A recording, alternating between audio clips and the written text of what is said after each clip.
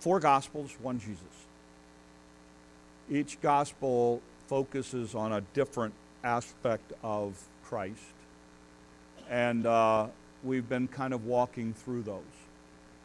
Matthew presents Jesus as king. So when you get to the Gospel of Matthew, you have the story of the Magi. When we get to the story of Mark, as we talked about last week, he presents Jesus Christ as a servant.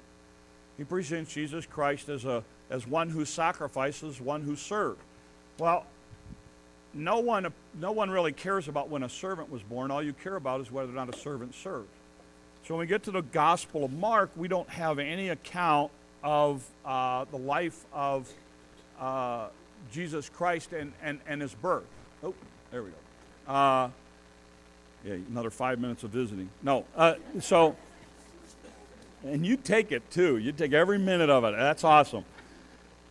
So when we get to Mark, we have that.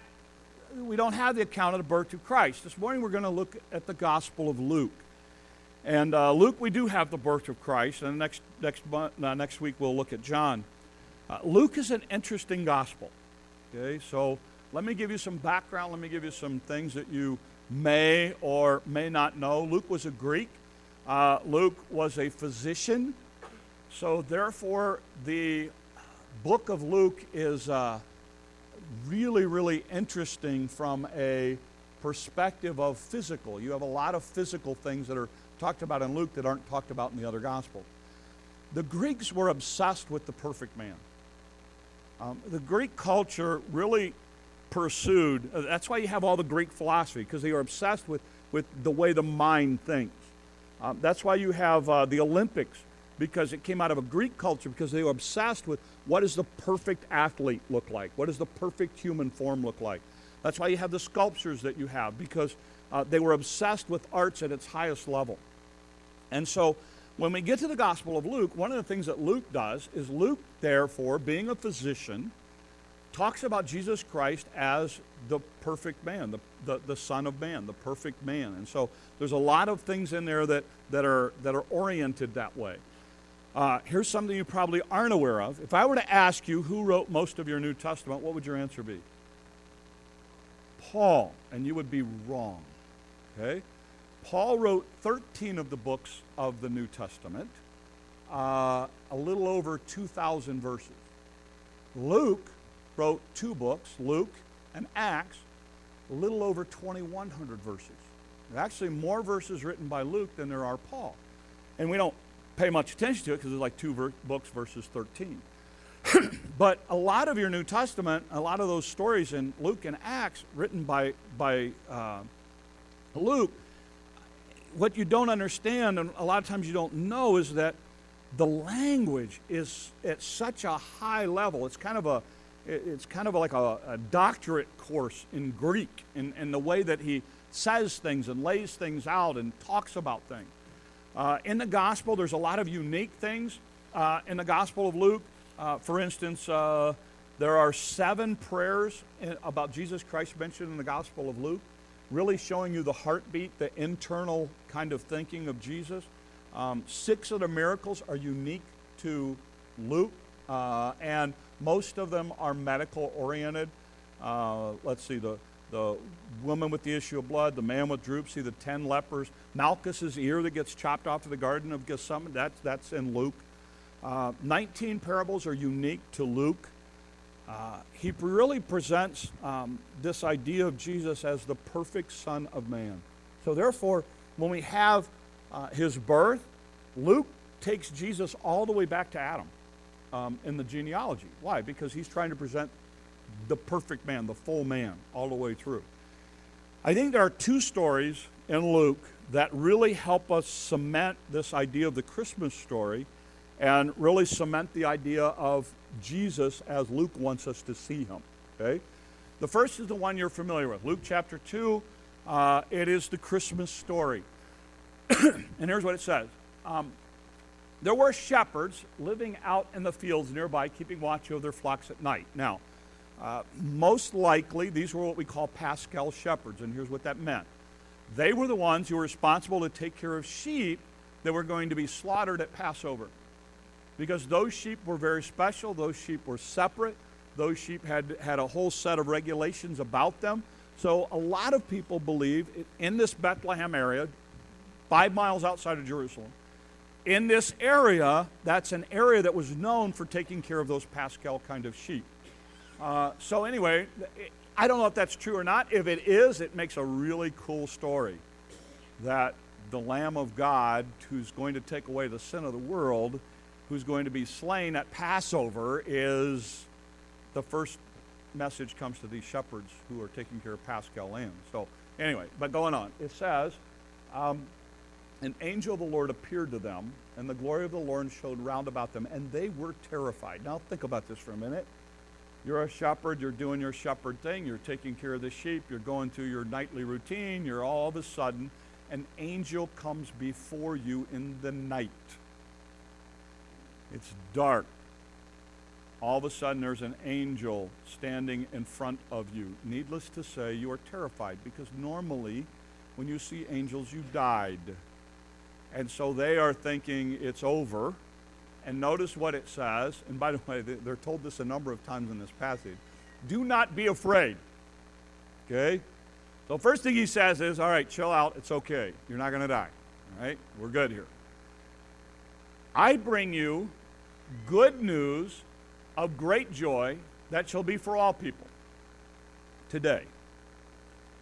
In the town of David, a Savior has been born to you. He is Christ the Lord. This will be a sign unto you. You will find a baby wrapped in swaddling clothes lying in a manger. So they basically says, look, big deal. Okay, and I want you to think about this for a minute because we're going to talk about this, but you know, oh, I forgot to say this. Yeah, we had a grandson this week. Yeah. Welcome to my world. Yeah.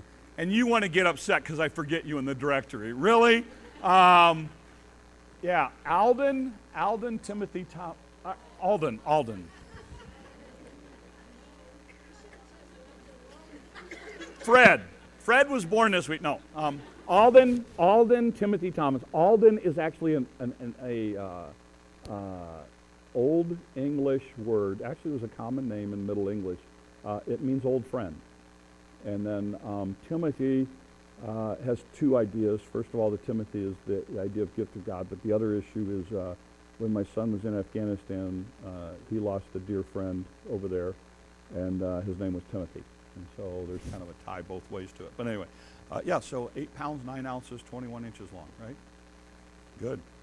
Anyway, so, but, yes, since we had a kid this week, since we had a grandson this week, the first grandson, second's on the way. You know, one of the big issues when you have somebody is making sure everybody knows before you put it on Facebook, okay? So there's a big issue of, you know, who do you tell first and second and third and who gets told and all that stuff before you make it public. That's a big deal, okay? You ever thought about this for a second? Who's God going to tell first?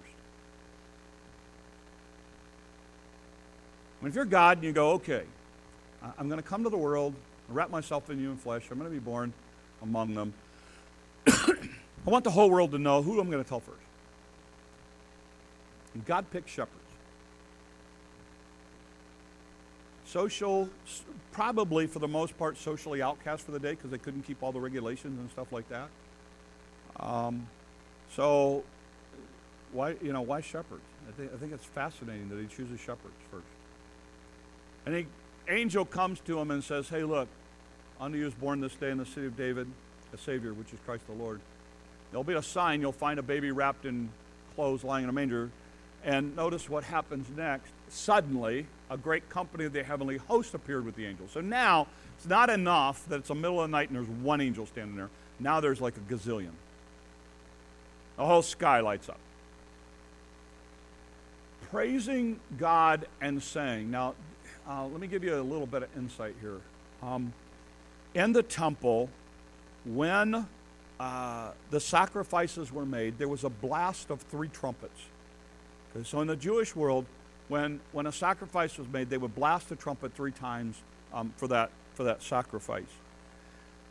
The way Luke wrote this, there are 3 very distinct participles laid out here. And a lot of Bible scholars think that what he is in essence saying is the same thing that would have happened at the temple with the three trumpets. And they say three things. Glory to God in the highest, and on earth, peace to men. And the NIV says, whom his favor rests. And the King James says, goodwill toward men. So it's the idea of glory to God in the highest, peace on earth, goodwill toward men. So a lot of scholars see this as kind of the three trumpet blasts that would announce, if you will, a big deal of sacrifice. And it says, when the angel left them and gone into heaven, the shepherds said to one another, let's go to Bethlehem and see this thing that's happened, which the Lord has told us. So they run to Bethlehem. They start walking around Bethlehem, and they go, hey, look, has anybody heard about a baby being born? Bethlehem was a small town. So it's kind of like everybody probably had some idea, or people had some idea. I don't know, somebody said something about, a pregnant lady looking for some place to stay. I think they headed over to the innkeeper's place. Check out over there. So all of a sudden they come, and it says they hurried off. They found Mary and Joseph and the baby lying in the manger. And all who heard it were amazed at what the shepherds said to them. So the shepherds start looking at Joseph and Mary and whoever else is there and start telling them the story. You're not going to believe this, man. We were like standing. I was taking care of the sheep. I was feeding the sheep. It was just eating there. And I went over to get this one, and all of a sudden, this angel came out of nowhere. And I was scared to death. And the angel told me not that we're actually going to go and find. And the other shepherd jumps in and goes, oh, wait a minute, you forgot about the part about all of the angels, Because then, as we were talking to the angel, and the whole angelic chorus started singing. It was like all of heaven. The sky opened up. You just can't believe it. And they're starting to tell this story. And notice what it says. But Mary treasured all these things and pondered them in her heart. So as I'm guessing they're telling the story and other people are talking about it, and people are going to tell us, hey, did the angels have wings? Did they have a halo? And tell me what the angel looked like. Oh, no. You didn't see it. It was just the whole thing. And they're trying to, and Mary's just kind of sitting back listening to this, knowing that this is not an ordinary child. Her and Joseph knew that, but now they're hearing it from people they've never met. Now they're hearing this incredible story about an angel and angels and singing and all of these things about this child, and why did these people show up? And it goes, she pondered him in her heart, and the shepherds returned, glorifying and praising God for all the things they had heard and seen, just as they'd been told. Now the shepherds then go back to their job, and whatever it was they were doing, they start interacting with people, and they go, I got to tell you what happened the other night. You are not going to believe this. And next thing you know, the story starts being told. It lays the groundwork, I think, for Christmas for us. Part of it is when these people encounter Jesus, they're never the same. And they go back, and what do they start doing? They start sharing what they have experienced. You know what the challenge for us for Christmas is? Share what you've experienced. Tell the story. Jesus Christ has changed your life. Tell people. Tell people what you've seen. Tell people what you've experienced. Tell people what you know. Tell people what God has done in your life.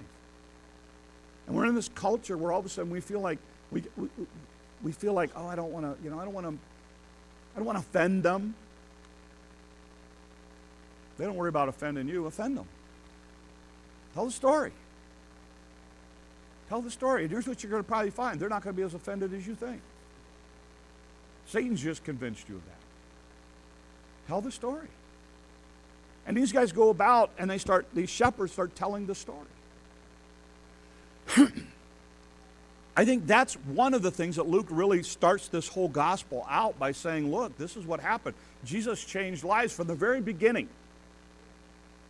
And then we get into what I believe is and what a lot of people believe is the pivotal story in the book of Luke. It's the story of Zacchaeus. Luke chapter 19, here's what it says. Jesus, now this is 30 years have passed. 30 some odd years have passed since, 30, 32, 33 years have passed since this story of his birth. Jesus entered Jericho. He's passing through. A man by the name of Zacchaeus, he was a chief tax collector. He was wealthy. In that culture, there were three levels of tax collectors. There's like the grand top guy, and then there's the middle guy, and then there's like the low guy. The low guy was Matthew. Matthew was one of the lower level tax collectors. Zacchaeus is one of the middle guys. Zacchaeus had people that worked underneath him, and so Zacchaeus, he made money. These guys got to cheat people a whole lot more than the bottom guys, all right? So these guys were hated. You need to know. They were hated at a level you and I can't understand. They were actually, tax collectors were not allowed in the synagogue, in the Jewish synagogue. Literally, there was somebody, the idea would be, we were standing at the door when you walked into it and say, what's your job? You looked at me and go, well, I'm a farmer. Okay, you can come in. I work at a doctor's office. Okay, you can come in. Don Dukes comes in the door. I work for the IRS. You need to leave. I mean, seriously. If they were a tax collector, they were not allowed in the synagogue. They were not allowed to testify in court because they were considered unworthy or liars. So you couldn't even have them testify in court on your behalf. In fact, the Talmud actually taught the Jewish, you know how Jews are about doing the right thing and, the law and everything else? The Talmud actually said it was okay to lie if you were lying to a tax collector. You're not allowed to lie, but if it's a tax collector, it's okay to lie to him. Just lie away. That's literally what the Jewish people were taught. Okay? That's how hated these people were. And so Jesus and Zacchaeus, that's what he is. He wanted to see Jesus, and I love this, because he was short. So those of you who are vertically challenged, here you go, here's your guy. He could not see over the crowd. So he ran ahead and climbed a sycamore fig tree to see him, so Jesus was coming that way. So it goes on. And it says, when Jesus reached the spot, he looked up and said to him, Zacchaeus, come down immediately. You know this story, you know the song. So here's the deal, and this is what I think is fascinating. I don't think people in trees were an odd thing when Jesus was walking, because everybody was so fascinated with him. But this isn't just a guy in a tree. This is a guy in a tree, and Jesus knows his name. And Jesus says, Zacchaeus, come down immediately. I must stay at your house today. So in other words, you want to talk about being forward. Can you imagine me going, hey, Kurt, glad to have you today. I'm coming over for lunch. Yeah. And I'm bringing my family. Jesus looks at him and goes, hey, Zacchaeus, I'm coming to your house today. And with him the disciples, he's just now but again, he's wealthy, he's got the money, he just has somebody make more stuff. So he came down at once, he welcomed him gladly. Now notice what happened. All the people saw this and began to mutter, he has gone to be the guest of a sinner. What is he doing? Doesn't he know we don't talk to those people? We don't associate with those people? We definitely don't eat with those people, and we as sure in the world don't go to their house for dinner.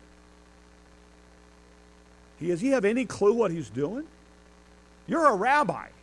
You're a teacher of the law. We're following you. What do you think you're doing going to the house of somebody who's a tax collector, a publican? Jesus, come here, Jesus, look, we don't deal with those people. We don't associate with those people. Those are marginalized people. We don't want anything to do with those people, Jesus. So let's go somewhere else for lunch. Zacchaeus stood up. So at this point, we're getting the idea that they're at dinner. Zacchaeus stood up and said to the Lord, look, Lord, here and now I give half my possessions to the poor. And if I cheated anybody out of anything, I'll pay back 4 times the amount. Now he looks at him and he goes, look, I want you to know I'm serious about following you. He didn't do this to be saved. He did this because he was saved. He did this because he had followed Christ. And his natural reaction was, you know what? It's not about me anymore. If I can help other people, I'm going to go help other people. And you know what? If I cheated people, you know what? I'm not just going to pay them back. I'm going to pay them back 4 times, which was the way that the law taught. Okay? Then notice what he goes on to say. Jesus said unto him, today, salvation has come to this house. And this was a turning point in the life of Jesus, because this man too is a son of Abraham.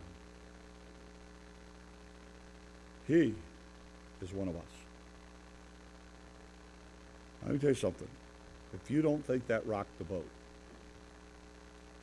when Jesus looks at the worst of the worst in their culture and says, he's one of us. And he's welcome into our family. And he's welcome to be one of us. Because he goes on to say this, for the Son of Man came to seek and save the lost. My whole purpose for being here is for people like this. The whole thing's about people like this. The whole thing is about anybody who wants to come is welcome, including people like that. It's not about who you think should be in. It's not about who checks all your boxes. It's about the fact that I offer salvation to everyone. That's why I am here, and he wants to follow us, and he's in. He's just like you. And let me tell you something. This was revolutionary to them. When Luke starts talking about the perfect man and Jesus as the Son of Man, one of the things that he does is he highlights this story. And it really does become a turning point in the life of Christ. And I think you see twofold ideas. You see the idea of service, of worship in Luke chapter 2 and telling the story. And you see in Luke chapter 19 the idea of the story is for everyone. And it's our job to share that story. And to be very careful about going, I don't know if we want to try to reach those people or help those people or, they're so different and, and they time out. The Son of Man came to seek and save that which is lost. So two things as we head out this week. Here's the first one. First idea is this.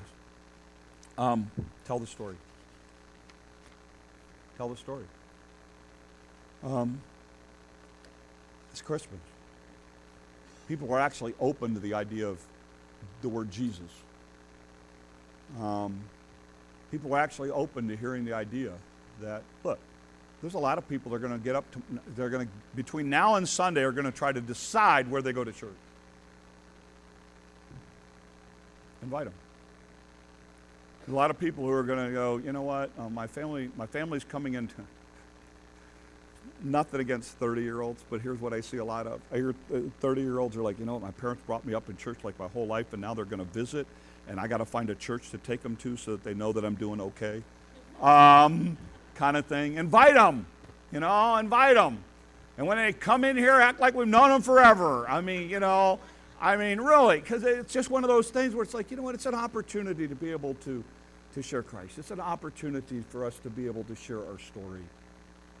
You go, well, I'm afraid I'll get it all wrong. You won't get it all wrong. You just tell them what God's done in your life. That's all you got to do. You won't get that wrong. You know the difference that Christ has made in your life. Tell them. Share that with them. Share that with your kids or your grandkids. You go, well, my kid, I just don't talk about that stuff. Talk about it. Talk about it. Because you know what? If you don't talk about it, where else are they going to hear it? That's our job, just like the shepherds. What if the shepherds would have said, okay, guys, you know what? Let's just share this among ourselves because this is like our cool thing. And we're just not going to tell anybody about this. It was so overwhelming, they couldn't help but tell anybody about it. If you talk to me at all, if you spend any time with me at all, you tell me what's something that you're going to hear me talk about at some point. Huh? Glass. You're exactly right. That's exactly right. You're like, glass? Really? You don't know me then. That's the whole point. But at some point I'm going to say, why? Because I love it. It's something that just naturally comes into conversation. I can just about tie anything to it. Same with Jesus. You can just about tie anything to it. When it's real, when it's close, when it's personal. Okay? And I just want to challenge you, just like the shepherds, tell the story. And the second thing is this. Be the hands and feet of Jesus. Open your eyes to people who are in need. That's the thing that hit me this week. It really did. It kind of hit me pretty hard this week when I'm realizing grown men want T-shirts for Christmas.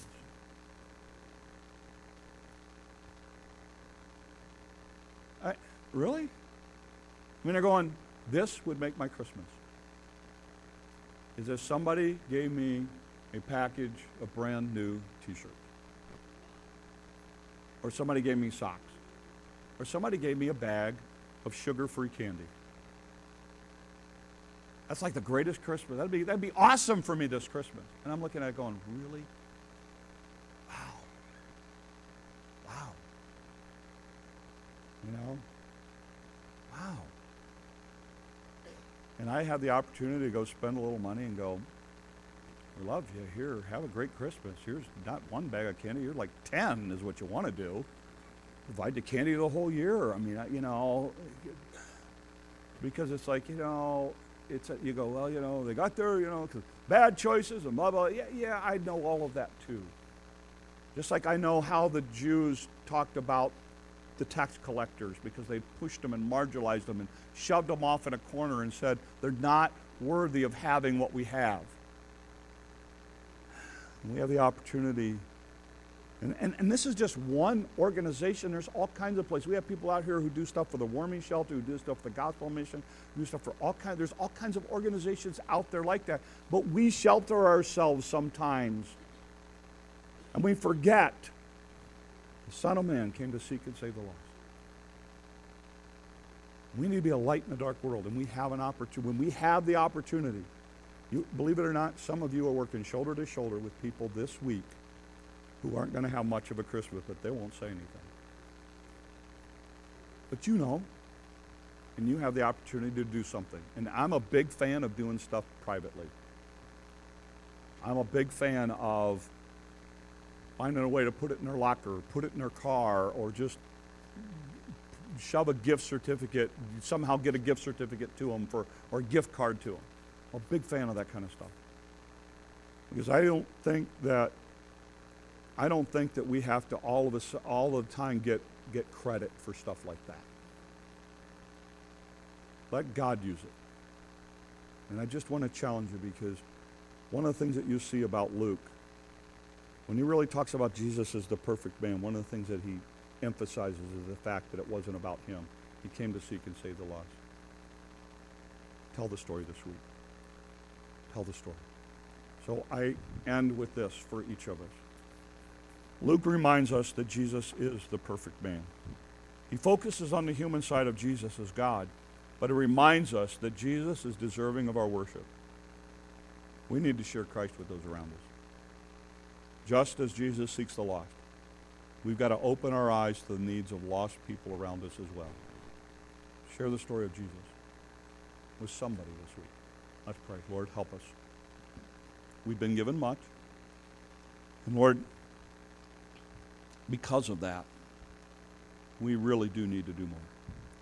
So this week, Lord, as we have opportunity, whether it be to give a Christmas basket, whether it be to help at a shelter or have an impact at Hope Street or, Lord, at the gospel mission, Lord, wherever. Lord, open our eyes to the needs of those around us. And may we reach out, Lord, this week. May we be your hands. May we be your feet. May we be your light in a world that desperately needs to see you and use us. When it is all said and done, Lord, we gather together someday in your kingdom having no idea the impact that our small efforts made for all that you want to do in your kingdom. So use us. These things we ask in your name. Amen. Let's